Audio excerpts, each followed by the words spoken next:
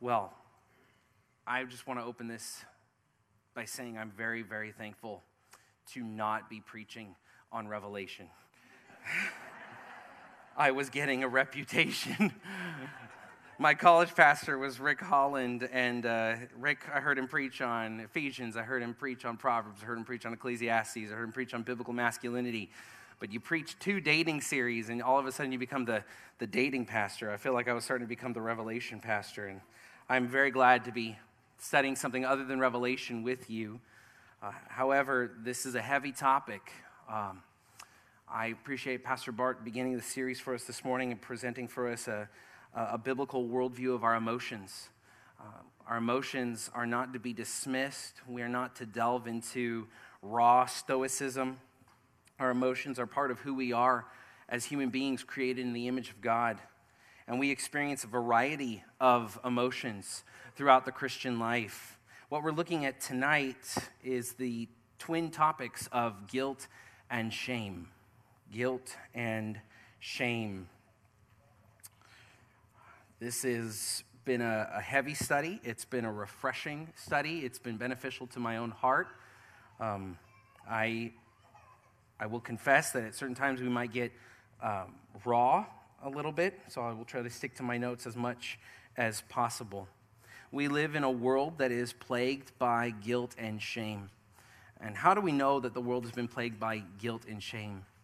I think one of the best indicators we can perceive that the world is plagued by guilt and shame is by looking at the extent and the extremes that unbelievers will take to run away from their guilt and shame, to redefine their guilt and shame, to reinterpret guilt and shame, to suppress it, to ignore it, to deflect it.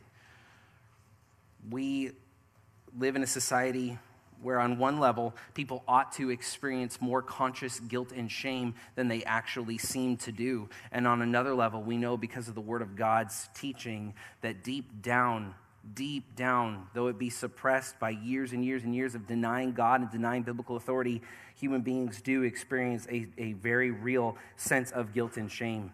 That is true for unbelievers, and that can be true at times in the life of a born-again Christian as well. Undoubtedly, in a room this size with this many people who are present here tonight, undoubtedly you have experienced, many of you have experienced, or maybe are currently experiencing a type of guilt or shame. A type of guilt or shame. The central idea I want to leave you with tonight, we can go to the title slide, The title slide is Scripture's Answer for Guilt and Shame, and we will be looking at passages all throughout the Bible. I wish we could camp out on one text, but the Bible has just so much to say about this in both Old and New Testament. Scripture's answer for guilt and shame. The central idea I'd like to leave with you tonight is that the answer for both guilt and shame is found completely in Jesus Christ. That's our next slide. The answer for guilt and shame is found completely and perfectly in the Lord Jesus Christ. If you take nothing else away from tonight, please take away that. If you are experiencing guilt or shame of any kind, every solution is available to you in Jesus Christ, in who He is and what He's done. He stands ready to receive you in your guilt and in your shame, and He can take care of your guilt. He can take care of your shame. It doesn't matter what you have done or what has been done to you. He has an answer.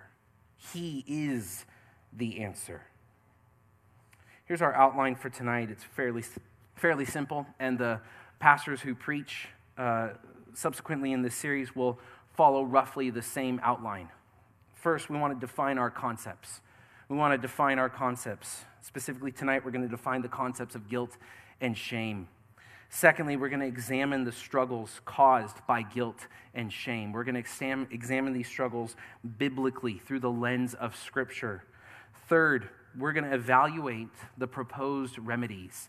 The world has a variety of remedies for dealing with your guilt and your shame. And Scripture has remedies for dealing with your guilt and your shame. A sad truth of the Christian life is that we are often tempted to follow the world's recipe, the world's remedy for dealing with guilt and shame. You may be doing that and not even knowing it.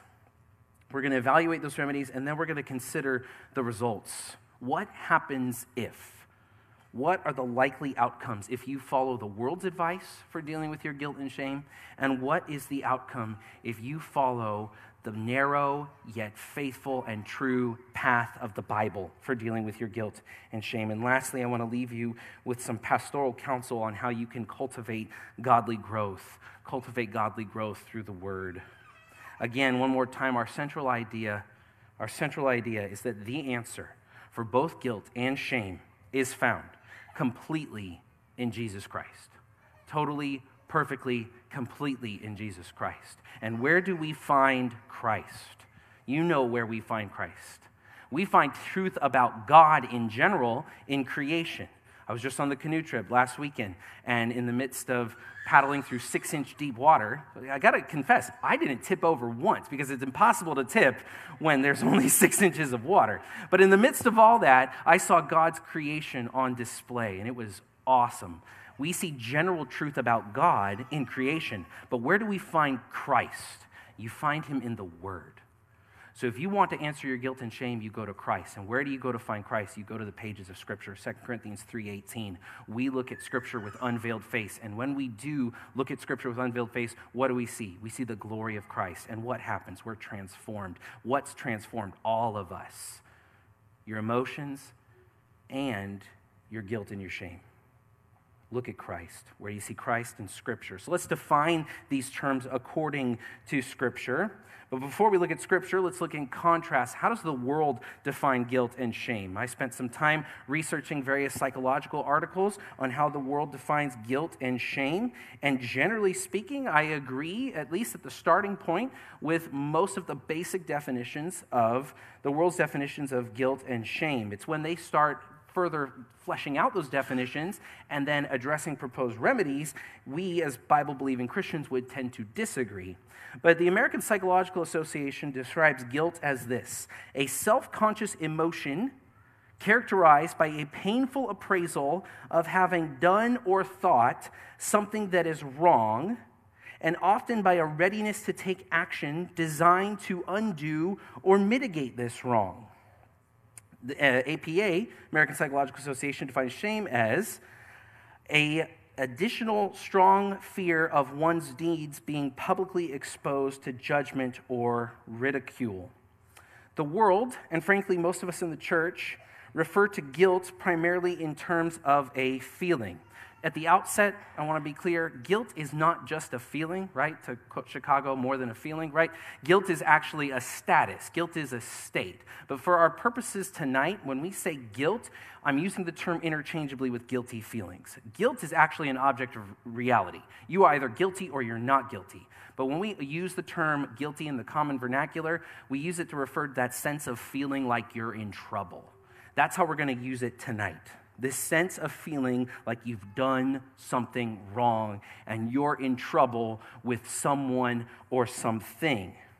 Shame, on the other hand, APA describes shame as this: a highly unpleasant, self-conscious emotion arising from the sense that there being something dishonorable, immodest, or indecorous in one's own conduct or circumstances.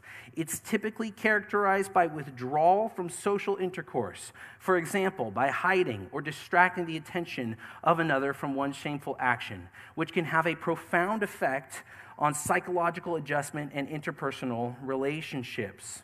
If we could sum up the world's idea of guilt and shame, it would be this: guilt is when you feel like you're in trouble with someone greater than you. Shame is when you feel embarrassed amongst your peers or amongst society. Guilt is when there's a judge or the law or someone over you, you violated their standard. Shame is when you feel like you don't measure up to those around you. The concepts are intertwined, yet they are distinct, but the remedy for them is the same. It's found in the Lord Jesus Christ. How does the Bible define guilt and shame? That's how the world defines guilt and shame. How does the Bible define guilt and shame? Surprisingly, the first actual mention of the word guilt doesn't show up until all the way in Genesis 26. The actual use of the term guilt is found in Genesis 26, which is the chapter that focuses primarily on Isaac. Isaac foolishly commits the same sin that his father Abraham committed twice. Isaac was afraid that because of Rebekah's beauty, he would be attacked and Rebekah would be taken, so he lied, said Rebekah was his sister. Abimelech took Rebekah, and then it was revealed to Abimelech that he had taken Isaac's wife. So Abimelech confronts Isaac, and he says, "What is this you have done? One of the people might have easily lain with your wife, and you would have brought guilt upon us." It's the first instance of the word guilt mentioned in Scripture. It's this idea of being in the wrong. Being in the wrong. It means essentially in the Hebrew what it means in English. Being in the wrong. Shame actually shows up earlier than the word guilt in the negative. It's in Genesis 2:25, describing the state of Adam and Eve before the fall when they had nothing to hide. That's the emphasis of this verse. Adam and Eve had nothing to hide because there was no sin. Genesis 2:25, and the man and his wife were both naked and were not ashamed. This word shame in Hebrew essentially means what it means in English. Guilt and shame are in the Scripture what they mean in English. Guilt, being in trouble with an authority greater than you. Shame, being embarrassed about something you feel needs to be hidden or covered up or minimized or shoved under the rug. Both guilt and shame are simply presented to us in Scripture as facts that are readily understood by the reader.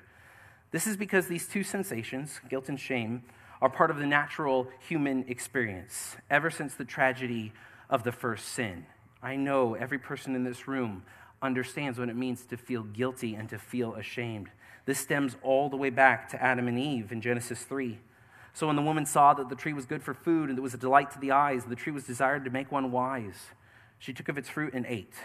And she gave also some to her husband who was with her, and he ate. Then the eyes of both were opened, and they knew that they were naked. And they sewed fig leaves together and made themselves loincloths.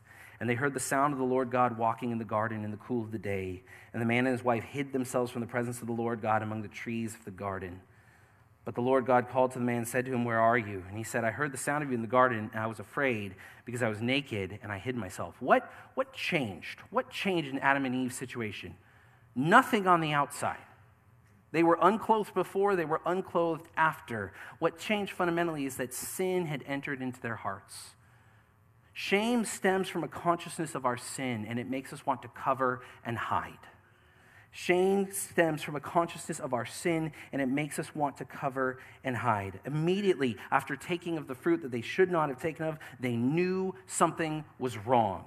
They may not have been able to put a finger on it or use precise theological terminology, but they knew, like all of us know, that something was wrong. I'm reminded of the rich young ruler in Matthew 19. Righteous man on the outside, popular, a leader in society, wealthy, everyone looking up to him, holds a position of authority, yet he knows deep down something's wrong. So he runs to Jesus and he says, "Good teacher, what must I do to inherit eternal life?" Perhaps there are some here in this room tonight who know something is wrong. That is guilt. Adam and Eve were exposed. They now felt that they had something to hide, so they sought to conceal themselves from God and from one another. They sewed fig leaves. Nakedness was now shameful because every human being knows deep down that they have something to cover up. We stand in violation of God's perfect holiness, and we feel that fundamentally, that this violation needs to be covered.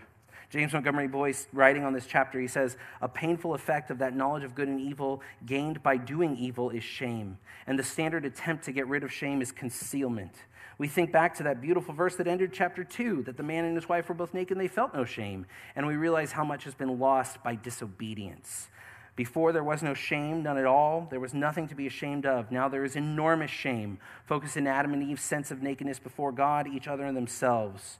The proof of this acute sense of shame was their attempt to cover themselves with garments made of fig leaves, probably the closest thing at hand.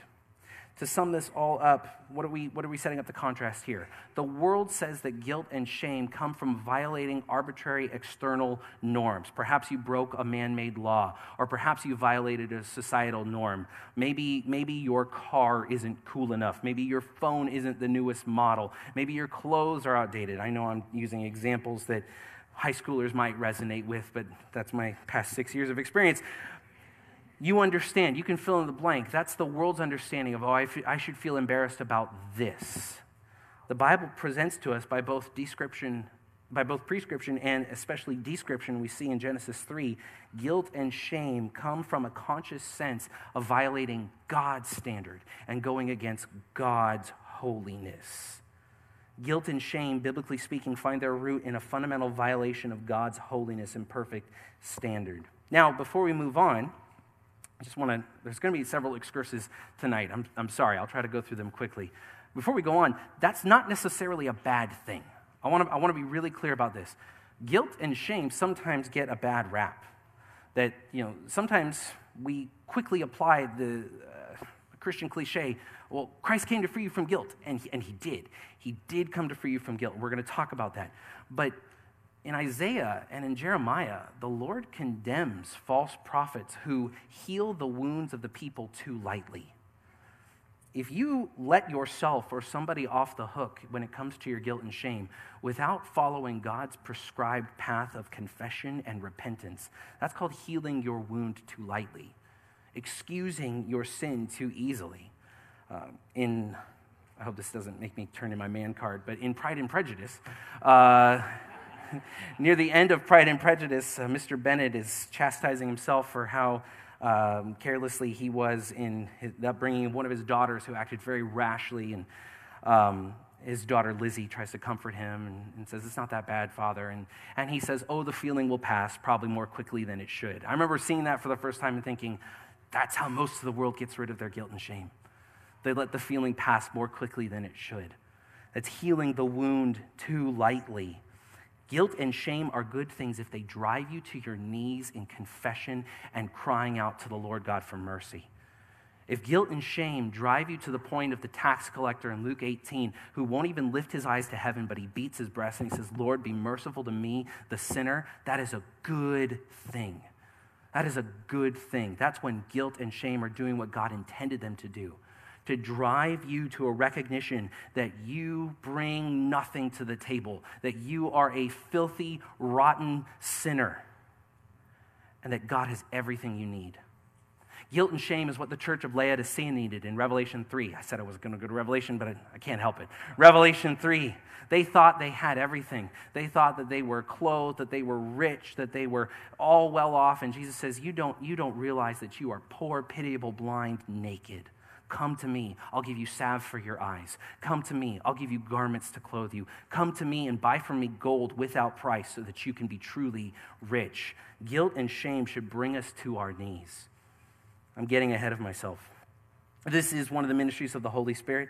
Jesus told us in John 16, he said, "It's to your advantage that I go away, for if I do not go away, the Helper will not come to you. But if I go, I will send him to you, and when he comes, he will convict the world concerning sin and righteousness and judgment." In fact, friends, it is a scary situation. It should fill you with absolute dread and horror. Probably the worst situation for a living human being to be in is if you are in active sin and you feel no sense of guilt and shame.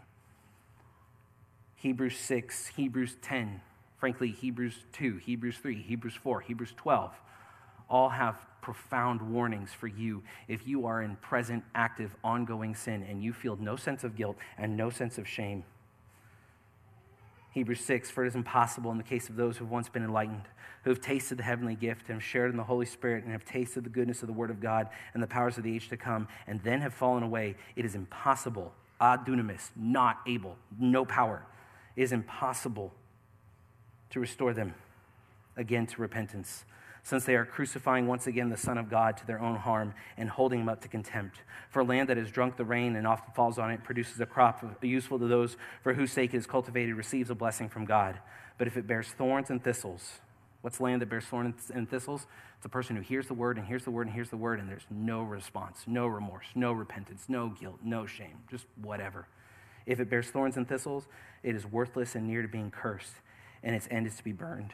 Hebrews 10:26, "If we go on sinning deliberately after receiving knowledge of the truth, there no longer remains a sacrifice for sins, but a fearful expectation of judgment and a fury of fire that will consume the adversaries."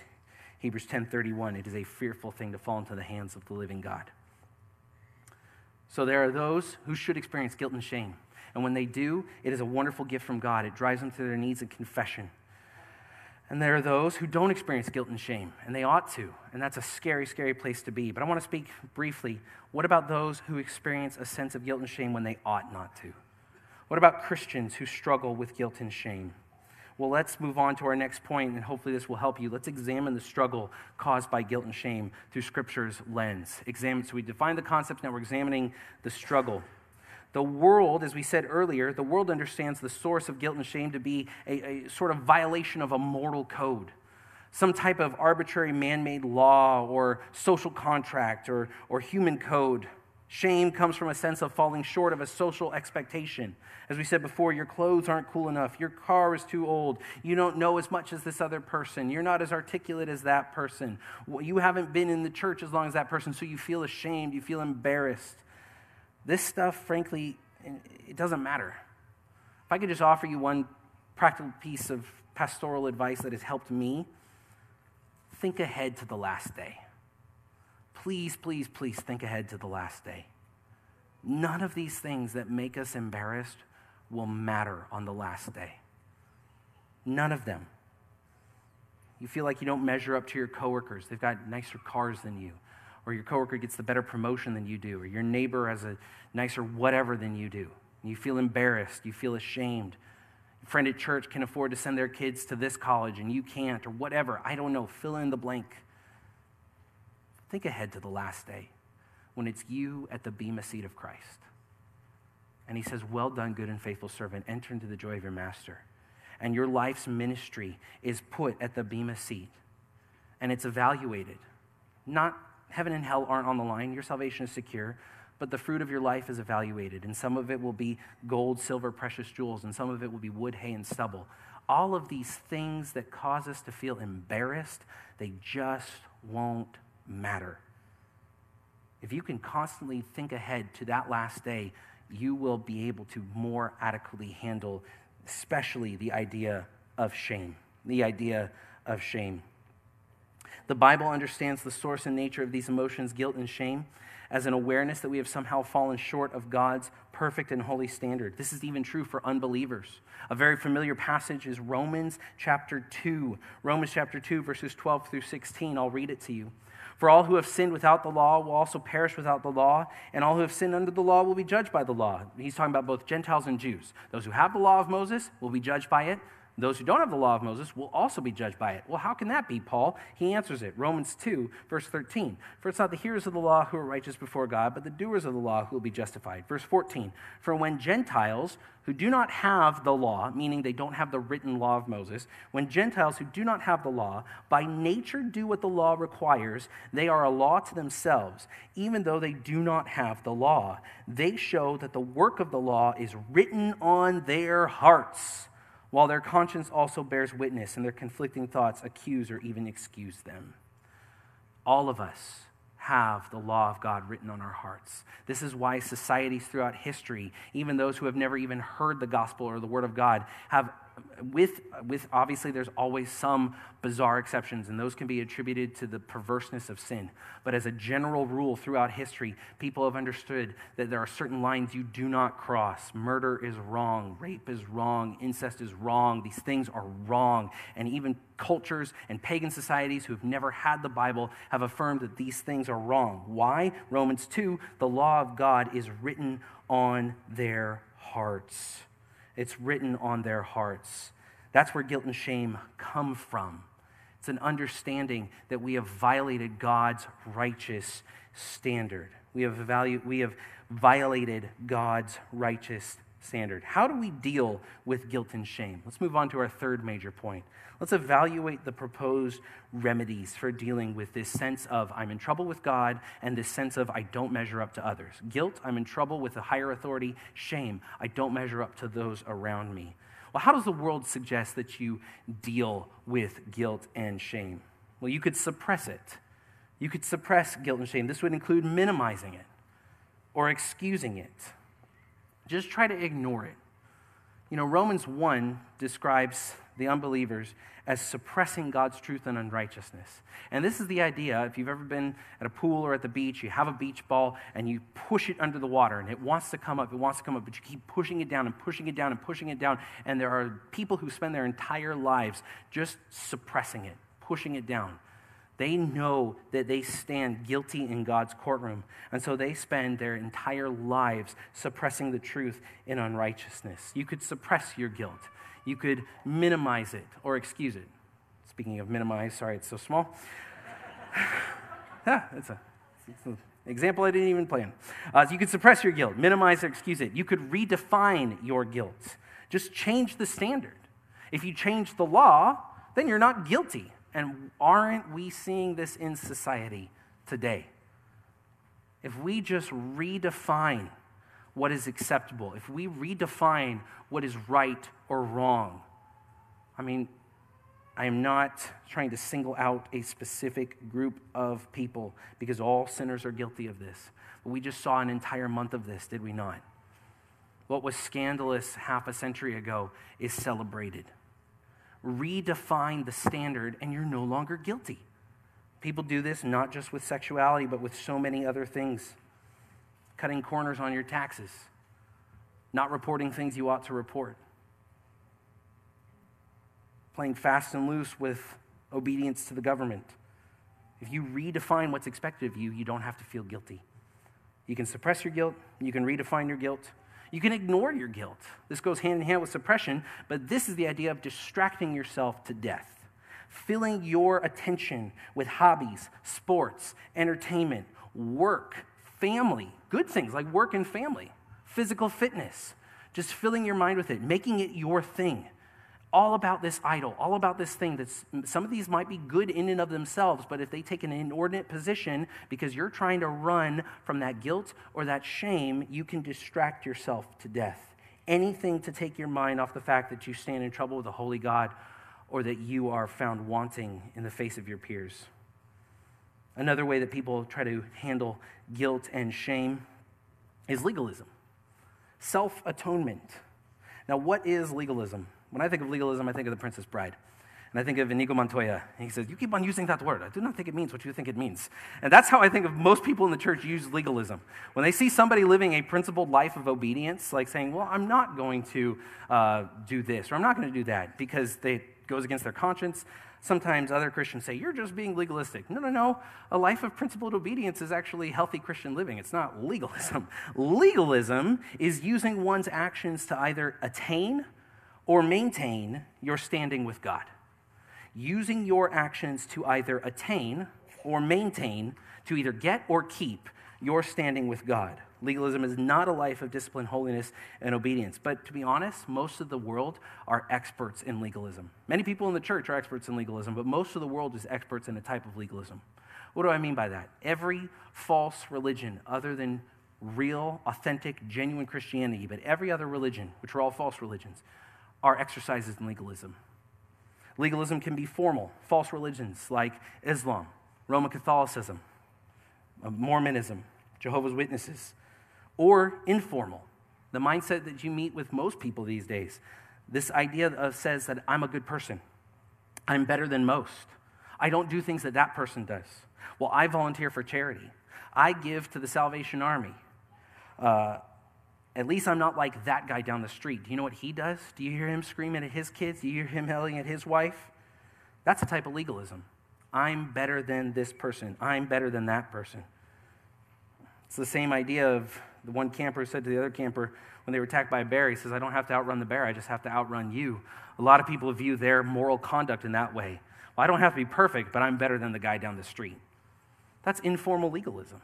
That's how people deal with their guilt and their shame. They can redefine their shame. Paul writes about this in Philippians 3. He writes to the Philippian believers, he says, verse 17 through 19, brothers, join in imitating me and keep your eyes on those who walk according to the example that you have in us. For many of whom I have often told you, and now tell you even with tears, walk as enemies of the cross of Christ. Their end is destruction, their God is their belly, and they glory in their shame. People can redefine their shame, just like if they can redefine morality, if they can redefine shame, it can be something that goes from being a badge of dishonor to a badge of honor. How does the Bible propose that we deal with guilt and shame? There's several things, and some of them are going to be up there. Some of them are not, but I guess that doesn't really matter because I made it too small. How does the Bible propose we deal with guilt and shame? First and foremost, you need to inform your conscience. Inform your conscience. There are times when you may feel guilty for something that is not a sin. We see a picture of this in 1 Corinthians 8 in Paul's discussion with the Corinthians about meat sacrificed to idols. The problem with the Corinthian church was that there was the practice of meat that had been sacrificed to idols, and after it's sacrificed to idols, it's taken from its little idolatry place, and then it's brought to an adjacent marketplace, and it's sold at a discount rate, right? I mean, on one hand, that just shows the folly of paganism. Like, hey, discount meat for sale. It's just offered to some pagan god, but here, I'll give it to you a good price, right? And some Christians had no problem with that. None at all. Like, great, it's meat. I can buy it cheap. An idol is nothing. It means nothing to me. Not a problem. And other Christians, especially those who had recently been saved out of idol worship, could not get over the fact that, this has been offered to an idol. I can't do that. I can't do that. I had a similar experience when I was out in California. I liked listening to certain music, certain bands, and I had no problem with it. It wasn't like anything overtly sinful, but there's a fellow believer at the church and heard me listening to the music in the car, and he had gotten saved out of just a very rough and heavy sinful lifestyle, and he'd been radically transformed by the gospel, and he heard that music, and he said, "Brother, how can you listen to this?" And at first I was offended, like, hey, whoa, that's fine. It's just Creedence Clearwater Revival. It's not that bad. But he was so convicted on my behalf that it's like, okay, I don't have to listen to it. I don't have to listen to it all. I don't have to listen to it around him. I don't need to flaunt it. He's more important to me than listening to the music. Well, sometimes people may feel guilty for something that is not a sin, but it's a sin to them. The Bible's counsel to you is that you do not violate your conscience. We see that in Romans 14. Absolutely, do not violate your conscience. Romans 14, verse 5, one person esteems one day as better than another, while another esteems all days alike. Each one should be fully convinced in his own mind. On matters of Christian liberty, on gray area matters, we are free to disagree, but be convinced from the scripture of your position and do not go against your conscience. Going against your conscience actually is a terrible practice to adopt, and it can lead to personal ruin. My hero, Martin Luther, said at the Diet of Worms, to go against conscience is neither right nor safe. While you should not violate your conscience, you should inform your conscience. How do you inform your conscience? Constantly be going back to the Word of God. Your conscience is not inspired. It's a gift from God. It's the pain receptor for your soul, but it's not inspired. It needs to be calibrated according to the truth of God's Word daily. Inform your conscience. Next, confess your sins completely. How do you deal with guilt biblically? Inform your conscience, confess your sins completely. Proverbs 28:13, whoever conceals his transgressions will not prosper, but he who confesses and forsakes them will obtain mercy. Psalm 32, 1 through 5, I was tempted to just camp out in just Psalm 32 for this whole evening, but there was too much more to cover. But Psalm 32, 1 through 5, David wrote after he experienced forgiveness from God for his horrible sins of adultery, murder, and almost a year's worth of lying and deception. What does David write? Blessed is the one whose transgression is forgiven, whose sin is covered.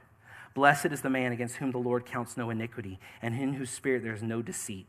For when I kept silent, when I didn't confess my sins, what happened? My bones wasted away through my groaning all day long, guilt and shame. For day and night your hand was heavy upon me. My strength was dried up by the heat of summer. Verse 5, I acknowledged my sin to you, and I did not cover my iniquity. I said, I will confess my transgressions to the Lord, and you forgave the iniquity of my sin. To acknowledge is the Hebrew word, Strong says, to reveal, to be made known. It's to just lay it all out there. It's the opposite of cover. He says, I did not cover. That means to conceal, to hide, to clothe, exactly what Adam and Eve tried to do with the fig leaves. But no, David says, I confessed it to you. It's open. Nothing held back. James 5:16, James says, therefore confess your sins to one another and pray for one another that you may be healed. To confess, the root word is homologeo, to say the same thing about your sin that God says. To confess your sins completely means you don't hold anything back, but you call your sin not a mistake, not an accident, not an error of judgment, none of these halfway apologies that the world comes up with when somebody gets caught in some scandal, but you openly say, this is what I did, and it's wrong. And it's wrong not just because I say it's wrong because God says it's wrong. And I fully and totally agree with the God of the Bible that this sin was evil and wrong and wicked, and I rightly deserve sin and death and hell, but God has graciously forgiven me. That's confession. You agree with God and you hold nothing back. Confession requires humility. Keith Lambert writes in his book, Finally Free, how does a person come to know God's favor? How does a person receive God's mercy to change? In James 4:6, God speaks his promise to you. If you want my favor, humble yourself. If you want my mercy, confess your sin. There is no mercy or favor for those who arrogantly cover their sin and keep it hidden. You will find God's grace to change only when you humbly confess your sin. True confession will always be accompanied by repentance. Isaiah 55, Luke 6:46, why do you call me Lord, Lord, and not do what I tell you? 1 Thessalonians 1:9, the Thessalonians turn to God from idols to serve the living and true God. Ephesians 4:17 through 24, you put off your old self and you renewed in the spirit of your minds and you put on the new self. True confession will always be accompanied by repentance. What else do you do? Inform your conscience, confess your sins. Friend, rest in God's forgiveness.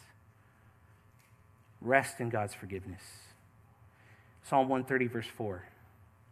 If you, O Lord, should mark iniquities, O Lord, who could stand? But with you there is forgiveness that you may be feared. Micah 7:18 through 19. Who is a God like you, pardoning iniquity and passing over transgression for the remnant of his inheritance? He does not retain his anger forever because he delights in steadfast love. There's more passages we could look to, but we're running out of time.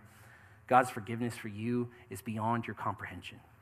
If you are a Christian and you are wrestling with guilt over past actions, and you have sought to inform your conscience, and you have confessed everything, you have not held anything back, and then, friend, you need to, on the authority of God's word, rest in God's forgiveness.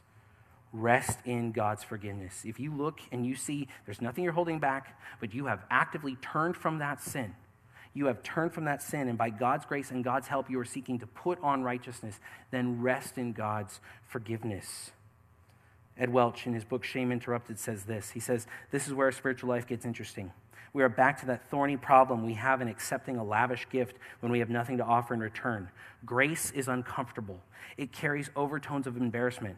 No, I can't accept that. No, I can't accept that. I am unworthy. That sounds noble and religious, but we know better. A starving person doesn't refuse free food. Desperate people accept gifts. Don't let religious-sounding reluctance fool you. When you plead unworthy and you refuse to be served by God, you place your judgment about yourself above God's. You say you would prefer to go it alone, and you imply that your unworthiness goes beyond the scope of God's mercy and grace. You must think that God cleanses you only from ordinary sins, but not from the spectacular ones. Welch's point is that God's forgiveness is so deep and so profound that it cleanses you from the spectacular sins. Shame. How do we handle shame biblically? We have almost no time. Remember God's kindness. Remember the kindness of God.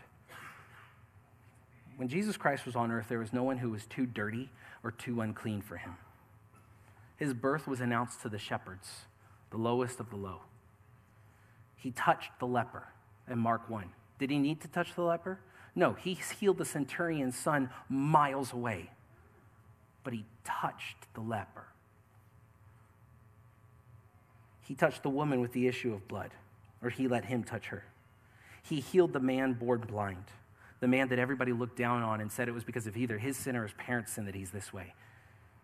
He ate with the tax collectors and the sinners. He called the tax collectors to come follow him, Matthew as his own apostle. In fact, the people who were cut off from the goodness of Jesus Christ were not those who were too dirty, but those who were too self-righteous. When Christ was here on earth, there was no one too dirty for him. Friend, if he reached out and touched the leper, then he has kindness for you. Why is there so much description in the book of Leviticus about the horrors of leprosy and the complications of leprosy and how much it would totally inconvenienced the life of an Israelite. Why? Why is that in Leviticus? So that when you get to Mark 1 and you see Jesus touching the leper, you realize he can reach out to me. If you have done something awful and horrific, if you have been unfaithful to your spouse, if you have been guilty of some type of abuse or some type of deception or some type of pornographic addiction or whatever it is, you are not too dirty for Christ if you will confess and come to him and bow the knee to him and receive his forgiveness. And that is how your guilt and your shame can be dealt with. In fact, only be dealt with. But what about that persistent feeling, I just feel like something's wrong? I wish we had time to go into this. 1 John 3, 19 through 20. By this we shall know that we are of the truth and reassure our heart before him. For whenever our heart condemns us, God is greater than our heart, and he knows everything. God is greater than our heart, and he knows everything. MacArthur writes this: those who've been justified by faith are at peace with God and enjoy the peace of God. Nevertheless, a believer may experience unnecessary guilt as his heart condemns him. But there is a higher court than the human heart, for God is greater than our heart, and he knows all things. If he has declared believers righteous in Christ, then they are righteous. Thus Paul wrote, therefore, there is now no condemnation for those who are in Christ Jesus, Romans 8:1, and nothing can ever separate them from the saving love of God in Christ. Friend, spend much time in the descriptions of what God has done for you. If you want to tackle guilt and shame biblically, inform your conscience, confess your sin, repent of your sin, rest in the kindness of God, rest in the forgiveness of God, and go often to the gospel. Go often to the gospel. Take Romans 8, write the whole thing out on a series of index cards, and review it every morning until you believe it.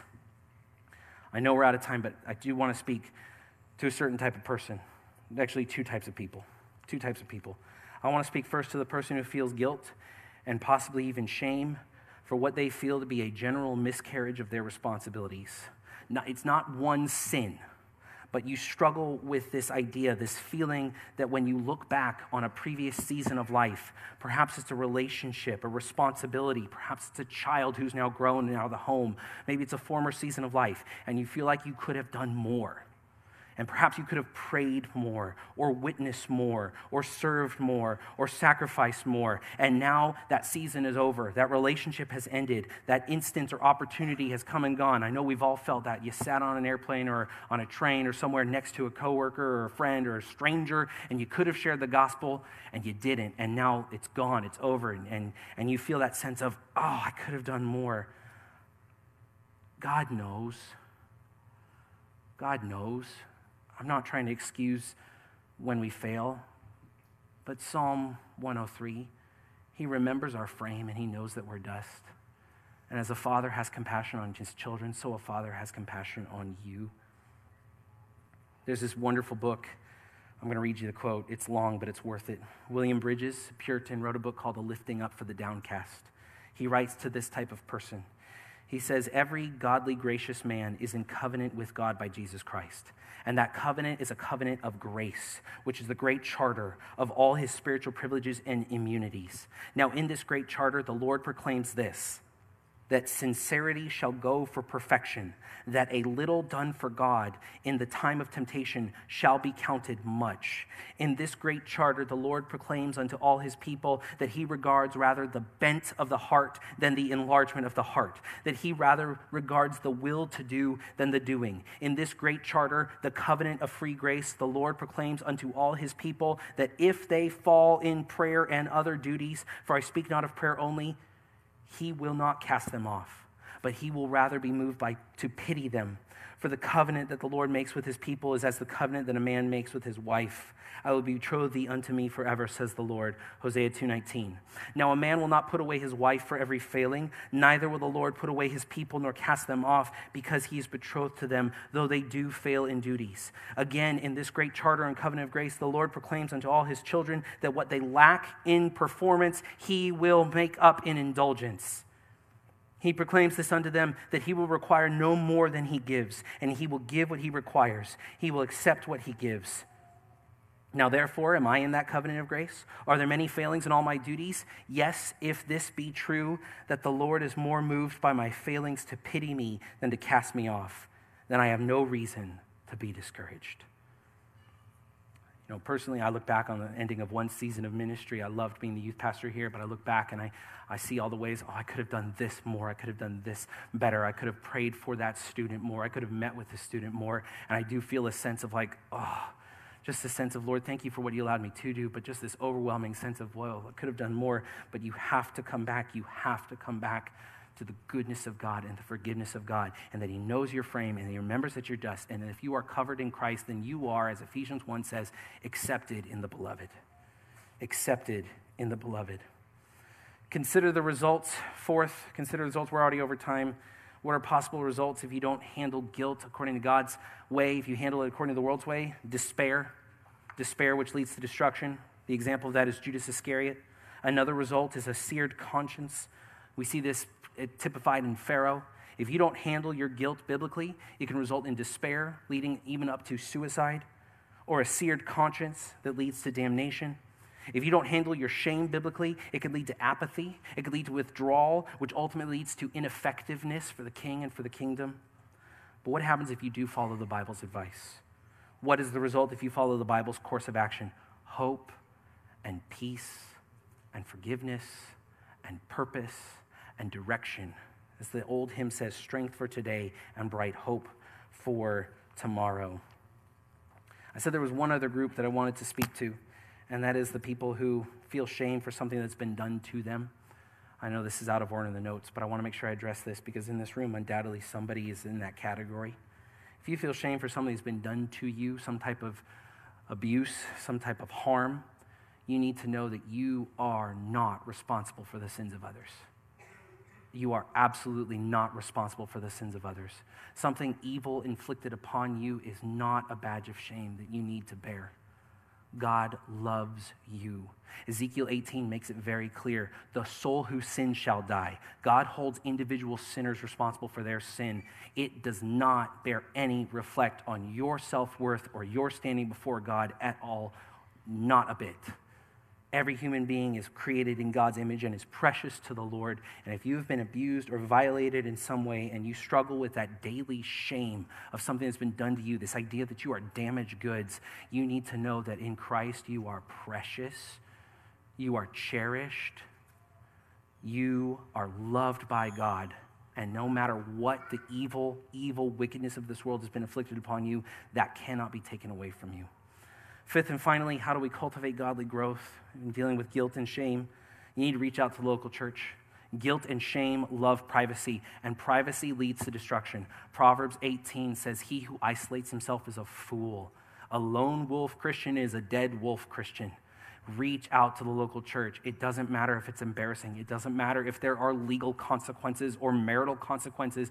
Reach out, open up. That's what the church is here for. A Christian who begins to isolate himself and pull back from the church is setting themselves up for disaster. They are the wildebeest in the nature documentary that's going to get eaten by the cheetah, okay? Reach out to the local church. Seek accountability. Take in Scripture every day. Read broadly, read deeply, memorize. Keep short accounts with God and with others. Confess what needs to be confessed to whom it needs to be confessed. Don't hold anything overnight, even if it's painful. Some of you may need to have some conversations with your spouses tonight. And some of you then may need to be calling up your pastor or your discipler. That's okay. That's what we're here for. Be relentlessly biblical in your thinking. The evil one will come to you and say that your shame is too much or your guilt is too much. It can't be dealt with. It can't be atoned for. Just give yourself to this idol or this distraction or redefine it. Be relentlessly biblical in your thinking and turn to Christ. Let's pray. Lord, we confess that we often are tempted to handle guilt and shame according to the world's folly. We ask, Lord, that you would please help us to think about guilt and shame biblically, knowing that the answer for these painful issues, these painful emotions, is found completely in you, Lord Jesus Christ. We thank you that you came and you took our guilt and you took our shame so that we could go free. That the hope of the gospel is that you bear the guilt and shame so that we could have your righteousness, your robes for ours. What a great exchange. I pray, Lord, that the believers here would rejoice in that exchange and the unbelievers would run to you and have that transaction take place, that they would be cleansed, washed, regenerated, and covered in your perfect righteousness, where there is no guilt and there is no shame. We pray this in your name. Amen.